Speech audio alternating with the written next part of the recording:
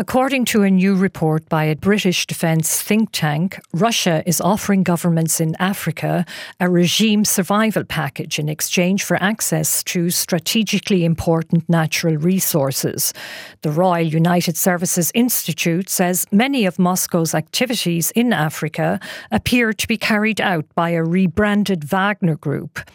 Jack Watling, the author of the report, has more details on the so-called survival package. A group of capabilities that ranges from personal protection for partner leaders, information operations to boost their popularity domestically, a range of economic protections against Western sanctions for how they might be behaving, and this provision of quite capable military forces to allow them to go after their internal opponents.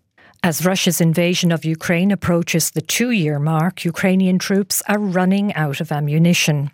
Kyiv is struggling to secure both financing and weapons supplies from its Western allies needed to continue competing with Moscow's firepower, which has been central to Russia's ability to hold Ukrainian forces at bay.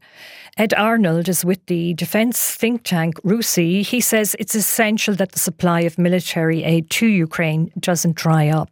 The Russians just went to North Korea and bought shells from them. So at the moment, their capacity is increasing because they're able to get shells from partners around the world.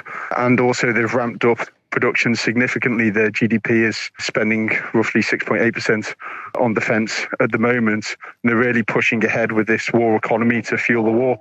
The United States has proposed a draft resolution at the UN Security Council calling for a temporary ceasefire in Gaza. It also opposes an Israeli offensive on the city of Rafah. Until now, Washington has been averse to the word ceasefire in any UN action on the Israel-Hamas war.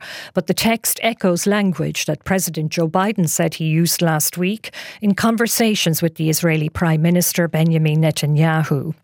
The crew of a Belize-flagged British-registered cargo vessel have abandoned ship off Yemen after it was hit with 2 anti-ship ballistic missiles fired by Houthi militants in Yemen. Despite a month of US-led airstrikes, the Iran-backed Houthi rebels remain capable of launching significant attacks. This latest incident indicates the Houthi rebels are willing to escalate their attacks in the Red Sea. A look now at this afternoon's weather. A mixture of cloud and rain with some sunny spells. Temperatures will range from 4 to 14 degrees. It'll be warmest in the southeast.